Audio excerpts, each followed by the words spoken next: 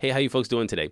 In today's conversation, we're going to talk to both Eric Synenberg and Angel Washington, who are running for Ohio's State House 21st District. They're not in any particular order on the podcast, so if you want to listen to one or the other, if you're watching on YouTube, there's going to be a bookmark in the timeline below. And if you're on Apple Podcasts listening to this or Spotify, just jump to about 20 minutes, and that's when the switch happens. So I hope you enjoy this conversation. This is highlighting the Democratic candidates for Ohio's 21st District. And if you want to reach out to me, you can at mdiemer@cuydem.com. That's mdemer@cuydem.com. Enjoy.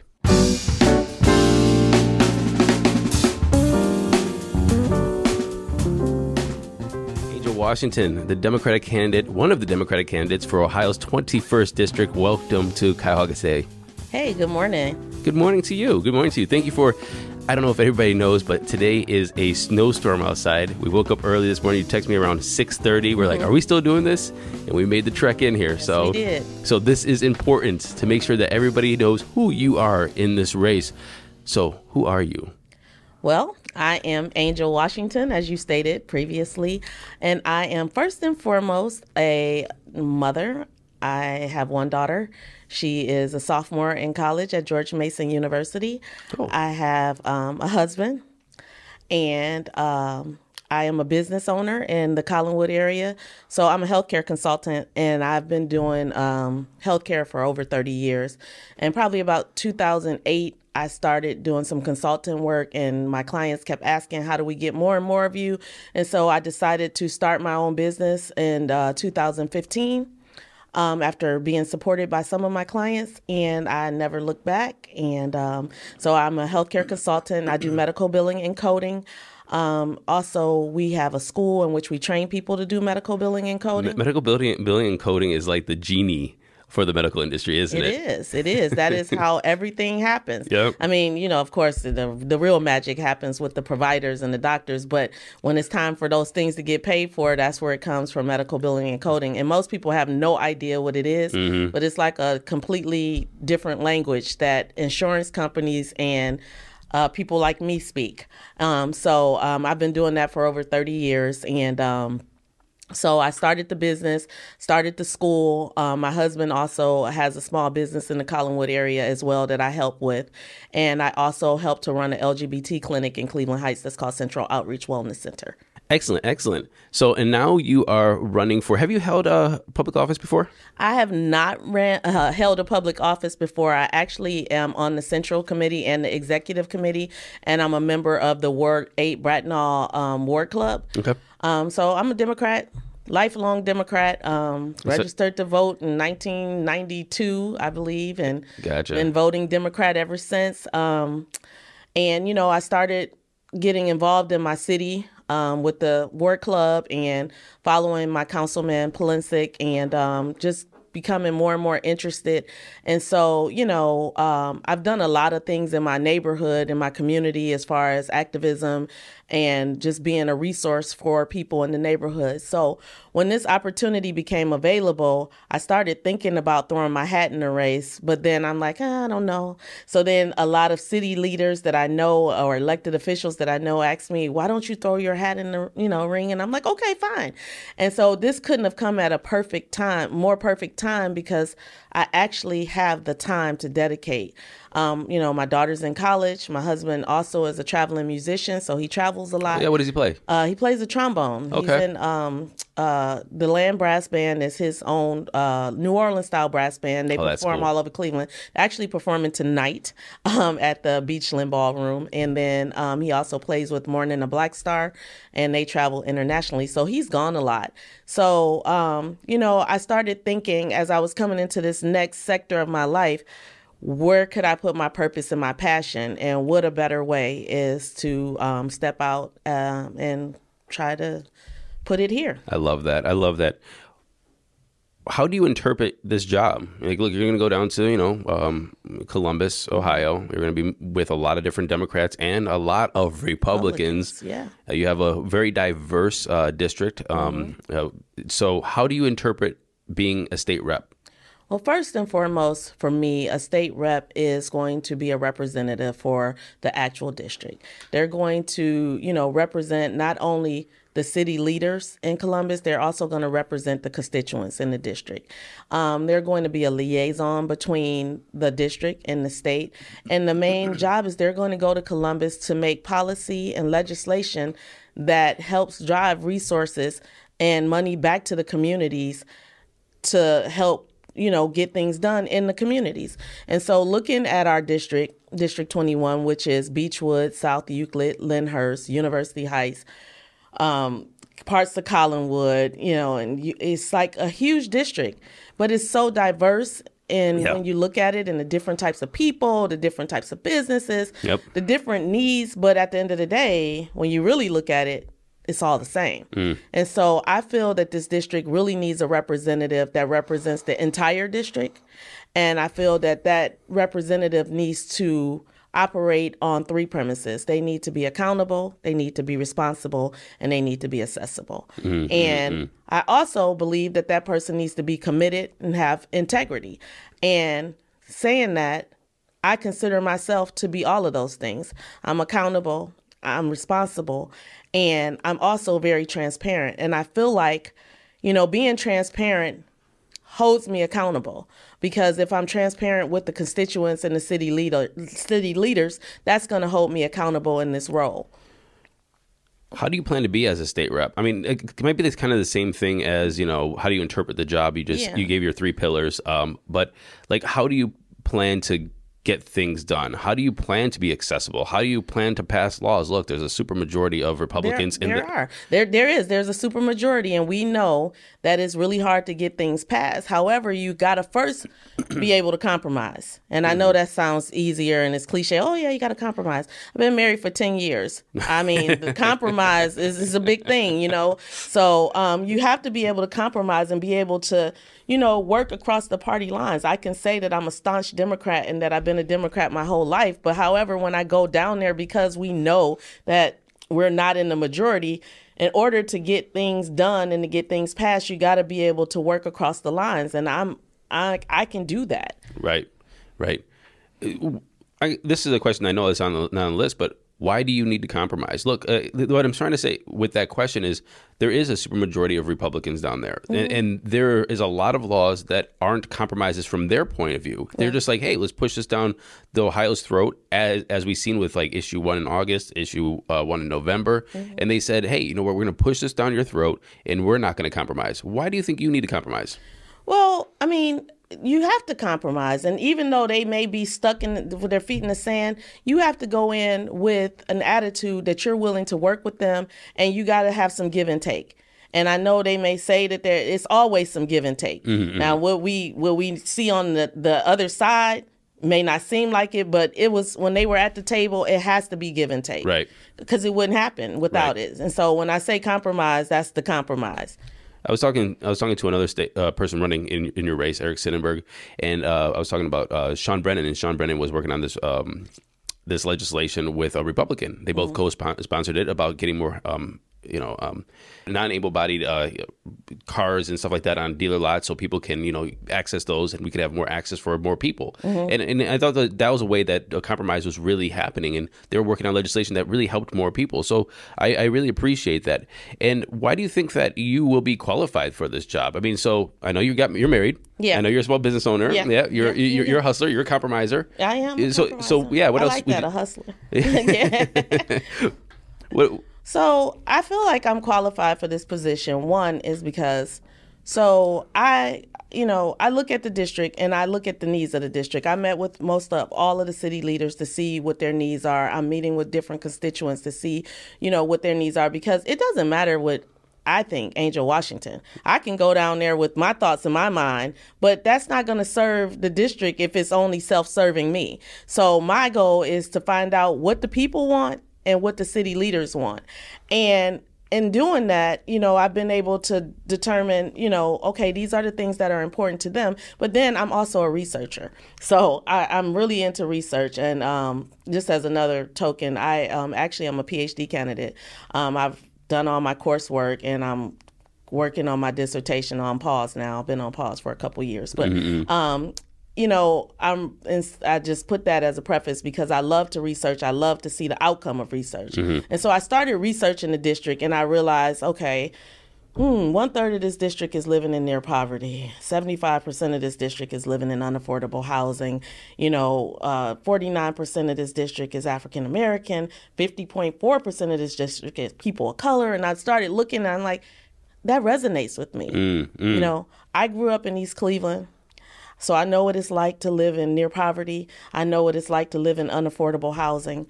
I'm still in unaffordable housing now, in my mind, and so those things mean a lot to me. And when people have those type of concerns, I'm willing to fight for those concerns because I've been a fighter my whole life. I've fought for everything that I've got from this point. I went to a PWI, and weird enough, when I went to school, it was in the early 90s, I went to the 11th oldest college in the United States, named after President Washington, President Jefferson. And we had probably 1% minority at the school. And when I first got there, there was like a whole lot of things happening, racism and stuff like that I wasn't used to coming from East Cleveland. So in saying that, I have been fighting for minorities. I have been fighting for the disadvantaged. I have been fighting for these type of things. And I am ready to fight for our district. And on top of that, I have 30 years of experience in healthcare with policy, compliance, regulation, and I'm actually working in the trenches, seeing how policies and procedures play out every day. Right. And so when I'm in Columbus, and if somebody's talking about how healthcare really is playing out in the field, I have a different perspective. I'm coming from a different lens, and I can add, how this really affects people, or when they're talking about drug prices or talking about mental health, accessibility and rights. I see it from the ground level because I'm here. I'm doing the work every day in the trenches. You bring up two things I want to comment on. The first one is growing up myself, I went to schools, where I was one of two non-white people in the school, and it does bring out different dynamics within the school, and so it is definitely a challenge in some ways. And honestly, sometimes I don't even feel that it is really mean or racism or it's just kids being dumb. It's not even dumb. It's that they don't know. They don't know. Because they never had the experience. They never had the experience. Exactly. Most of the students I went to school with, act out. They had never been around an African American person before. So when they would ask a dumb question, in my mind, or be dumb, right? It's just because they didn't know. Now, does that excuse it? Yes, no, exactly. But it's conversations. But just to understand where a person is coming from. Exactly. Yeah. And then you find a lot of people that really have your back, that get it, and they're like, "Oh wow, you make some really close." I mean, I have really close friends. Exactly. And they want to be, and they're excited because they just never knew. So. And the other thing you said there that I want to touch on was drug prices, and I think that a lot of people, and since you're into medical coding, the medical code is like the god of what you're going to pay, if it's cash or if it's insurance, or how insurance is billed and what they're going to accept and what they're not going to accept. And those kind of things that, really, it's so convoluted and so, behind the curtain that, people really can. That's what we're talking about when we say high prices when it comes to healthcare is that whole process. It's how it's driven from the beginning. And that's the thing, is like a lot of people don't have no clue that this type of stuff exists. Right. And this is the world that I've lived in for 30 years. I've worked at every hospital in the city of Cleveland. I worked at healthcare all over the country. I've been to Cuba studying healthcare. I've been everywhere. So healthcare is my thing. I wish you would go and have maybe a course on what it does on the back end, because my girlfriend's a doctor. And so if she can code something for the same thing, one for I think it's preventative or, but then another. It changes. It completely changes. Exactly. Everything. So the insurance company would be like, "Oh yeah, we'll cover this because it's preventative." But if we're covering it because something else, they won't. It's the same procedure. And they won't do it. It's all. So when you talk about medical billing and coding, just a quick spill. So basically, what happens is a person presents to your girlfriend, your doctor girlfriend, and they have a visit, and she writes a note.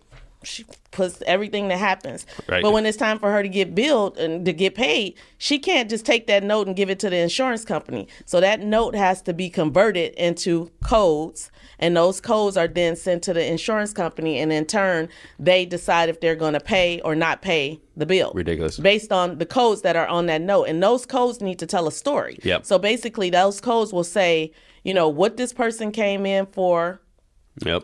Did they come in because they had diabetes? Did they come in because they had a headache? What happened when they came in? That'll be a code. And then, what happened afterwards? That's a code. And that whole thing tells a story to the insurance company to be able to decide. But those codes are also used for statistical purposes. Mm-hmm. So when we say how many people in the United States have diabetes type 2 with renal onset, it comes from codes. That's how we know. So we use those codes for statistics. And the crazy thing, though, the even more crazy thing, see, I love this, is those same codes are used for statistics all over the world. But the United States is the only place that uses it for reimbursement. Explain that. So in other countries... So wait, here's my specific question. Sorry. The exact same code, let's just call it code number 2. And code number 2 is, say, diabetes, just for reference. It's not really that. But code number 2 is diabetes. You're trying to say a place in Germany and a place in somewhere else will understand code number 2 is diabetes. Okay. And they just used it for statistical purposes. United States are only place that uses it for reimbursement because other places have free health care or they have different systems. So nobody else uses this codes for reimbursement but the United States. Interesting. That's what I'm telling you. Look, you're going to come back here and we're going to do a 101 on how this works because I think a lot of people need to know. Well, yeah, they do need to know because it affects the type of bills you get. As a consumer. So most people don't know, like when they go to a doctor's office, sometimes there's a sign on the desk and most people don't pay attention, but the sign will say you're going to receive 2 bills today. One bill is going to be for your doctor and one bill is going to be for the actual space that you saw the doctor in. Right. But people don't pay attention to that. And then they get home and they get 2 bills and they say, why are they giving me 2 copays? I paid my copay at the office. You probably paid your copay at the office for the doctor, but now you're paying your copay for the actual room that you were in. Insane. But they don't understand that. So it's a whole lot of intricacies with all of that. But with that, I believe that this is the type of lens and perspective that we need in Columbus to be able to affect some of the right, yeah, we're talking policies. About that. We went off on a we did go off, but I'm taking it back because I believe that because I've been doing this for so long, I have a fresh perspective, not stale. I'm coming to Columbus with a fresh perspective, and I'm ready to do the work. I've worked for nonprofits a lot, and most of my job capacities in my lifetime have been nonprofits. And if you've ever worked for a nonprofit, you wear multiple hats. So some days you might be actually doing the job you were hired to do. Then some days you might be doing the podcast. You might be painting the bathroom. You might be doing whatever. And so that's what I'm coming to Columbus with. I'm ready to roll my sleeves up and get the job done. And I'm ready to work with whomever is there to work so that we can affect policy to make change and make our district better. I feel historically our district has been left out. And I want to make sure that, especially after everything we've gone through over the last year, that we have a representative that is there, that is ready to work and to fight for the people. And that is me. I'm going to Columbus. I'm going to be fighting for maintaining home rule. All of the city leaders said they want that. I'm going to be fighting to protect the local government fund. That's my baby. Okay. Because the local government fund is how we, if we can get some more money back into the local government fund and use it for what it was intended to be used, that's going to make sure that we get money in our district for health and human services, for safety, for infrastructure. Now we're having to come up with creative ways to get money for infrastructure, taking out loans or doing things like that. If we were using the local government fund how it was meant to be used, then the creative stuff that we find money, find uses for money, we could do that for other additional things in our cities and our communities. Right. And so, everybody just in the community, they want to be safe. They want to be able to have access to health care, access to food. We have food insecurities in our district. If I go down to the Collinwood Inn, we had a grocery store pull out of Collinwood. There's 7 senior high-rises right on that strip, and those people have no transportation and no way to get to a grocery store. Then I go up a little bit further. I get to Lyndhurst. You say, oh, they don't have food. They have food insecurities in Lyndhurst, too. They gave away 5,400 pounds of food last year. So it's like we all have the same issues, even though they aren't always publicized or talked about. And those are the type of things that I want to be able to try to affect some change into the district. I love that, Angel. So do me the last favor of telling everyone where to find you, where to donate to you, and how to support your campaign. Okay, now I'm going to turn this way. So you can find me on my website, which is Washington for Ohio, WashingtonForOhio.com. You can also donate right from there. I'm also on Facebook as Angel Washington for State Rep. And just check out my website. My ActBlue donation page is there, WashingtonForOhio.com. And also you can go on my Facebook page, which is Angel Washington for State Rep. Angel, thank you very much for your time today and making your way through the snow. And good luck in... And I hate driving in the snow. And good luck in your primary. Thank you so much, Matt. I appreciate you. Thank you. Absolutely. Eric Synenberg, City Council at Large in Beechwood. How you doing? Welcome to Cuyahoga Today. Thank you very much, Matt. It is great to be here. I was commenting on the way in that this isn't quite as big as the Howard Stern studio, but it's pretty nice in here. And the walls have this, I assume that's for acoustics, some fancy acoustics, a little backwards there. We got a nice little fake plant over here. I mean, it's getting there. It's getting there. The Cuyahoga County Democratic Party takes care of us over here at Cuyahoga Today. Thank you, Chairman Brock and Executive Vice Chair Juanita Brent. We appreciate you. Look, you are running for state representative in Ohio's 21st district. This is an unendorsed race for the Democratic nomination. You have a primary opponent, Angel Washington, but right here we are looking to figure out who is Eric Synenberg. Eric, who are you? So I am a 44-year-old married father of three. My kids are all boys. They're 15, 13, and 9.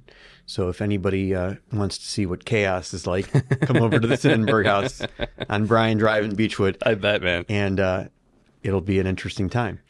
I am, I'm a third-generation public servant. So my grandfather was elected as a judge for years in Cuyahoga County, and I grew up in and around him, learning at his footsteps. Literally, he would take me around to civic and political events, and I learned politics from him. It was certainly a different era back then. There was no social media. It was more just the relationship building and the meeting people out and about in the community. Mm-hmm. And I gravitated towards it. And it's something that I've always wanted to be in and around my whole life. Mm-hmm. Service and politics, mm-hmm. both sides of it. The getting there, but then once you're there, actually doing good work. Right. And so I've been on council now. This is my 7th year on city council.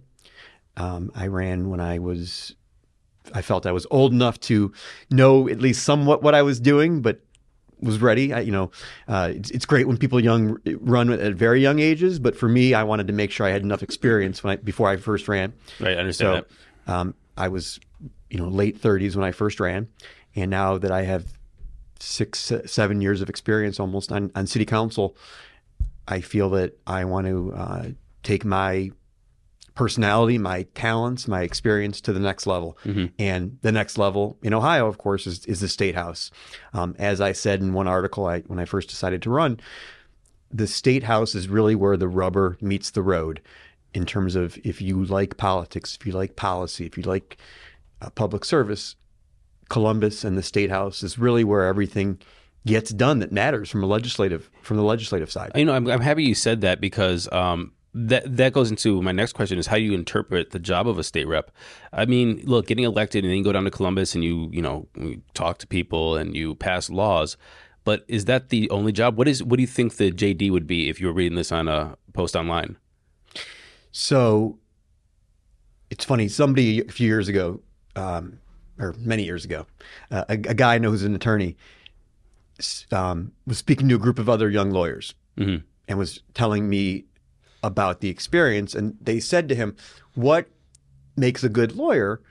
And he said, or what are the skills of a good lawyer? And the guy said, juggling, meaning juggling many things at one time. It makes sense, yeah. And I would say being a legislator is the same, any job really in government, in service, but especially a legislator is juggling.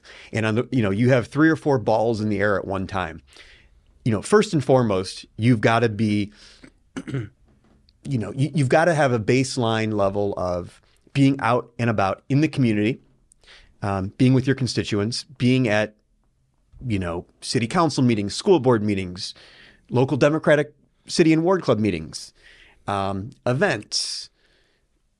Every city has their big summer events, their big fall events.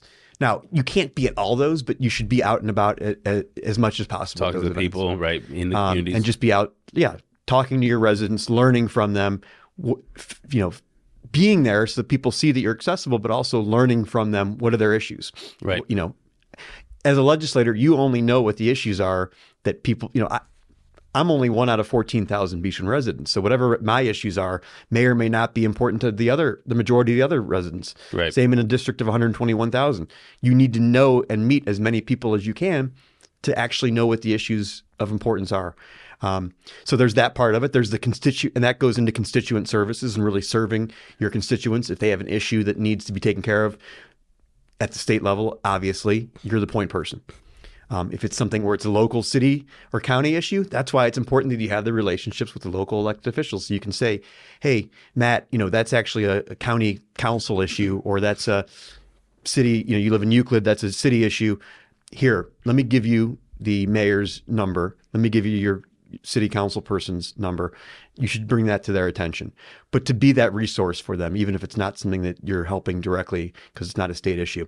And then, of course, the big part is, of course, the lawmaking, where you're actually passing, you're one of 99 in the House to pass every law that matters to this. And hopefully we're passing good laws and doing more good for the state than harming the state. And I would argue that in the last several years, the legislature has done more harm than good in the state of Ohio. And when we're in a Midwestern Rust Belt state that needs to be competitive, we need to continue to attract and retain our young people and young people from across the country and across the world here. We need a legislature that is progressive and forward thinking, not backwards thinking. You brought up a really good point about passing laws and the supermajority that the Republicans have over in the state house. And that makes me go to my next question is, why do you think, how can you be effective at your job when there is a supermajority down there? This is one thing you said, there's been laws being passed that you feel is antithetical to the progressive nature that we should be having as a state to attract, people to the state, retain young people here, and bring investment to the state. But how can you do that if you are in the very minority down there? And also, let me bridge that too. How do you plan to be as a state rep? So double questions. How do you plan to be effective because you're going to be in the minority? And then how do you plan to be as a state rep while you're down there? Okay, so I think you got to find the common ground and build the bridges where you can.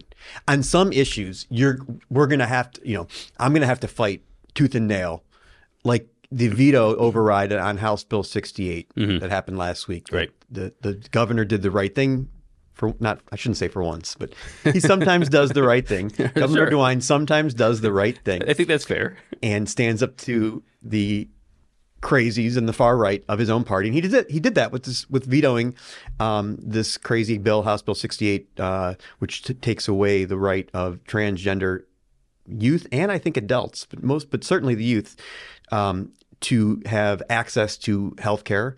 And of course that gets into mental health, and right, that's a whole nother discussion, but which is a big issue for me, mental health and the making sure that people that our citizens who need access to mental health get that. Right.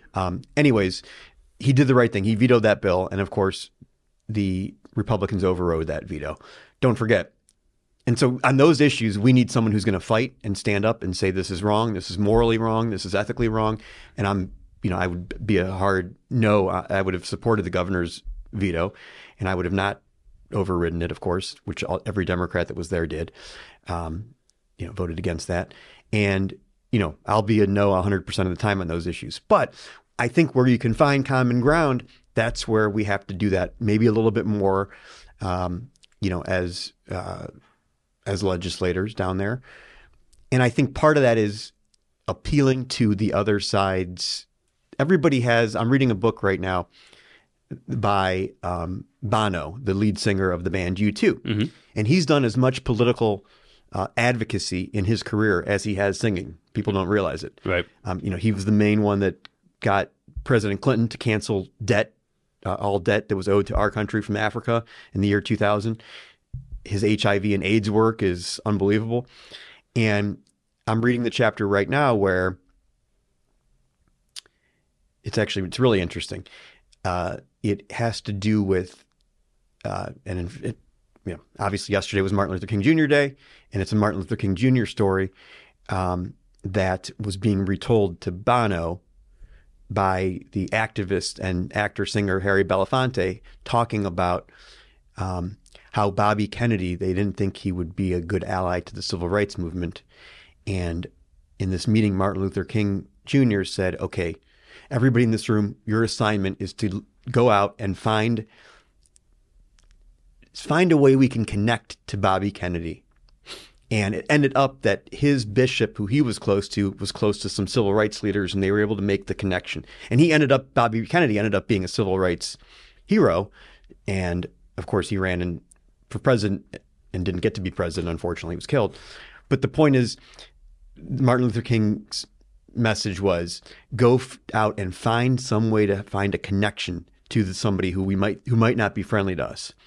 So the point of that story is it leads into Bono talking about when George Bush becomes president in 2000, and they had all these great relationships with the Clinton White House, and now Bush is in, and they don't know anybody there, and they're afraid they're going to be too conservative, and they're not going to be willing to talk and work on AIDS.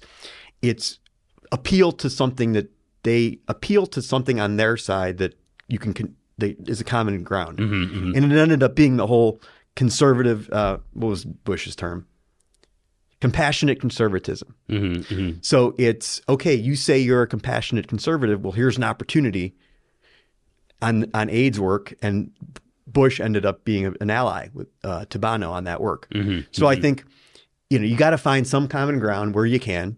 And that's the key when you can with these Republicans, to find the common ground on an issue. Now, there are some people, unfortunately, I assume out of the 99, I'll defer to, you alluded to one of our representatives, Juanita Brent. And of course, we have a really good delegation down there in Columbus. We have 10 Democrats from Cuyahoga County that we send to Columbus. What I was saying is I'll defer to the 10 of them who already have been working down there for years and have the relationships. There, of the 90, of the 67 Republicans, there may be a couple who are just not worth even finding that common ground with. Right. But I got to imagine that there's at least 30 or 40 that can be a partner on issues. You mentioned appeal to. You mentioned Rep. Sean Brennan. He was telling me a story the other day about some legislation that he was working on about how to get more handicapped accessible vehicles in the hands of people and get them on dealerships so people can shop for them and make them accessible to Northeast Ohioans. And he found an ally for that bill within the Republican Party, and I think that's coming to fruition. And so it's just like one of those things that, and I'm just agreeing with you here. It's just like, you find different issues that help Ohioans in different ways that you didn't expect, and then you find people to work with it, and then you get that legislation done, and you can make a difference in a lot of people's lives. Next question I have for you then is, you one thing I always hear when I hear people like, oh, tell me about yourself, tell me about your background. They give me a resume or what jobs you had and things like that. And I don't really think that is actually really adequate to ask the question of why do you feel you're qualified for this job? Sure. Well, I feel I'm qualified because I already have legislative experience. City council, I'm in my 7th year now in city council, and I know what it's like to actually get an idea and submit it to your colleagues for their support and their approval and then their vote eventually, and to pass laws. So I have that experience professionally. as an attorney, I'm not a lawyer snob, as I say. I'm not one who thinks... What's a lawyer snob? A lawyer snob is someone who's a lawyer who thinks because they're a lawyer, they're so smart and they know all the laws. Oh, okay. And you know that, or one who thinks that that positions need to be filled by a lawyer. You know, because I went to 3 years of law school and therefore I'm qualified to do something. I'm not one who believes that. Believe me, my point is that I'm not. However, I do think that being a lawyer does give you some good perspective because you've worked in and around the law. You know. You know how to obviously read and write legislation, although I would argue, you know, most of us who are, literate adults can read and write laws. It's not necessarily a special skill. But more importantly, I think, is the fact that I would have relationships with lawyers throughout Northeast Ohio and judges throughout Northeast Ohio, and I could communicate with them on a regular basis about what are the laws you're seeing that are impacting your clients negatively. What are laws that we need to change? What are the most recent Supreme Court of Ohio decisions that the legislature could try to go around to correct? And so that's an advantage that I think I have as far as professional background wise. But the most important thing about being a legislator is just having an understanding of our world and being open to learning new things and having an open mind where you walk into a room, you don't know who you're going to meet. They may tell you, hey, this is an issue I'm having with the state, or this is a law that I just came up against that's horrible. Somebody needs to fix it. And, you know, taking it to Columbus and trying to find a fix. All right, last question I have for you then, and this should be easy since we are kind of just going straight into that, is are there any issues that are on your radar that if and when you get into office that you want to tackle first thing head on? You know, there's two categories. There's like general housekeeping things that probably need to be done down there. That's maybe one. And then there's actual like, well, what about somebody who's barely making it? Why do they care about House Bill 6 when they need to worry about better wages, better benefits, better health care, you know, child care, et cetera. So I'm going to focus on bread and butter issues for those that are in the middle class and those that are not yet in the middle class who are trying to get there. So better wages, better job training, workforce development. For people who work, you know, we have a problem with where we don't have universal healthcare in the universal daycare in the state of Ohio. We only have, I think, 11% of our kids that are from 4 to 6 are in daycare. Every other surrounding state is at least 25%, at least double us. So that's one issue where... So what you would say, like daycare vouchers or lowering the cost would be probably something you'd want to tackle? Well, other states have universal pre-K. Gotcha. So the state pays for it. However they do it, there's a bunch of different ways you can do that. But they make sure that if you're 4 or 5 pre-K, those 2 years pre-K, that you're in school and it's paid for by the state. Right. What that does, though, obviously, is it shortens the amount of time that a parent has to potentially not work to stay home to take care of their kid. So that there's two parts to that. There's getting kids in school earlier, which is going to help them learn and grow. And also it'll get those parents able to be back in the workforce if they've taken a year or two off to help raise the kid, get them back in the workforce. So that's a big one. You know, minimum wage, I'm glad to see that this year on the ballot is the effort to raise our minimum wage to 12. I think it's $12.65 next year, and then 26 it would be $15 an hour. I would argue that's still inadequate, $15 an hour. Adjusted, if minimum wage had stayed with the rise of inflation over the last 25 years, minimum wage would be $27 an hour right now. Right. So $10.45 where Ohio's at, and even $15 where if we pass this constitutional amendment we'll be at next year, is still kind of inadequate. But we're getting there. But it's also about jobs and workforce development and training and all those aspects. Absolutely. Last question I have for you, Eric. First, I want to say thank you very much for coming on, talking about your race, talking about why you're in this race. Good luck on March 19th. Where can people find more about you? Where can people donate to your campaign or volunteer? Sure. So anybody can call or text me anytime. 216-401-0074. That was the first time we had a phone number on the podcast, but there you go. There you go. My number's out there. 216-401-0074. Anybody can call or text me anytime. EricSynenberg.com is being built. It exists, but it's not fully built out yet. I have several people working on my campaign that obviously if you call me or if people know them, Evan Botsky and Harrison McCrate, they are involved in Euclid politics. They're working for me now on the campaign. If people know them, they can reach out to them and get involved. For donation purposes, I have an Act Blue, which I'm sure everybody who's been on this show, I'm sure I'm not the first person. I might be the first to give my number out, but I'm not the first to say, go to my Act Blue page, right? No, definitely not.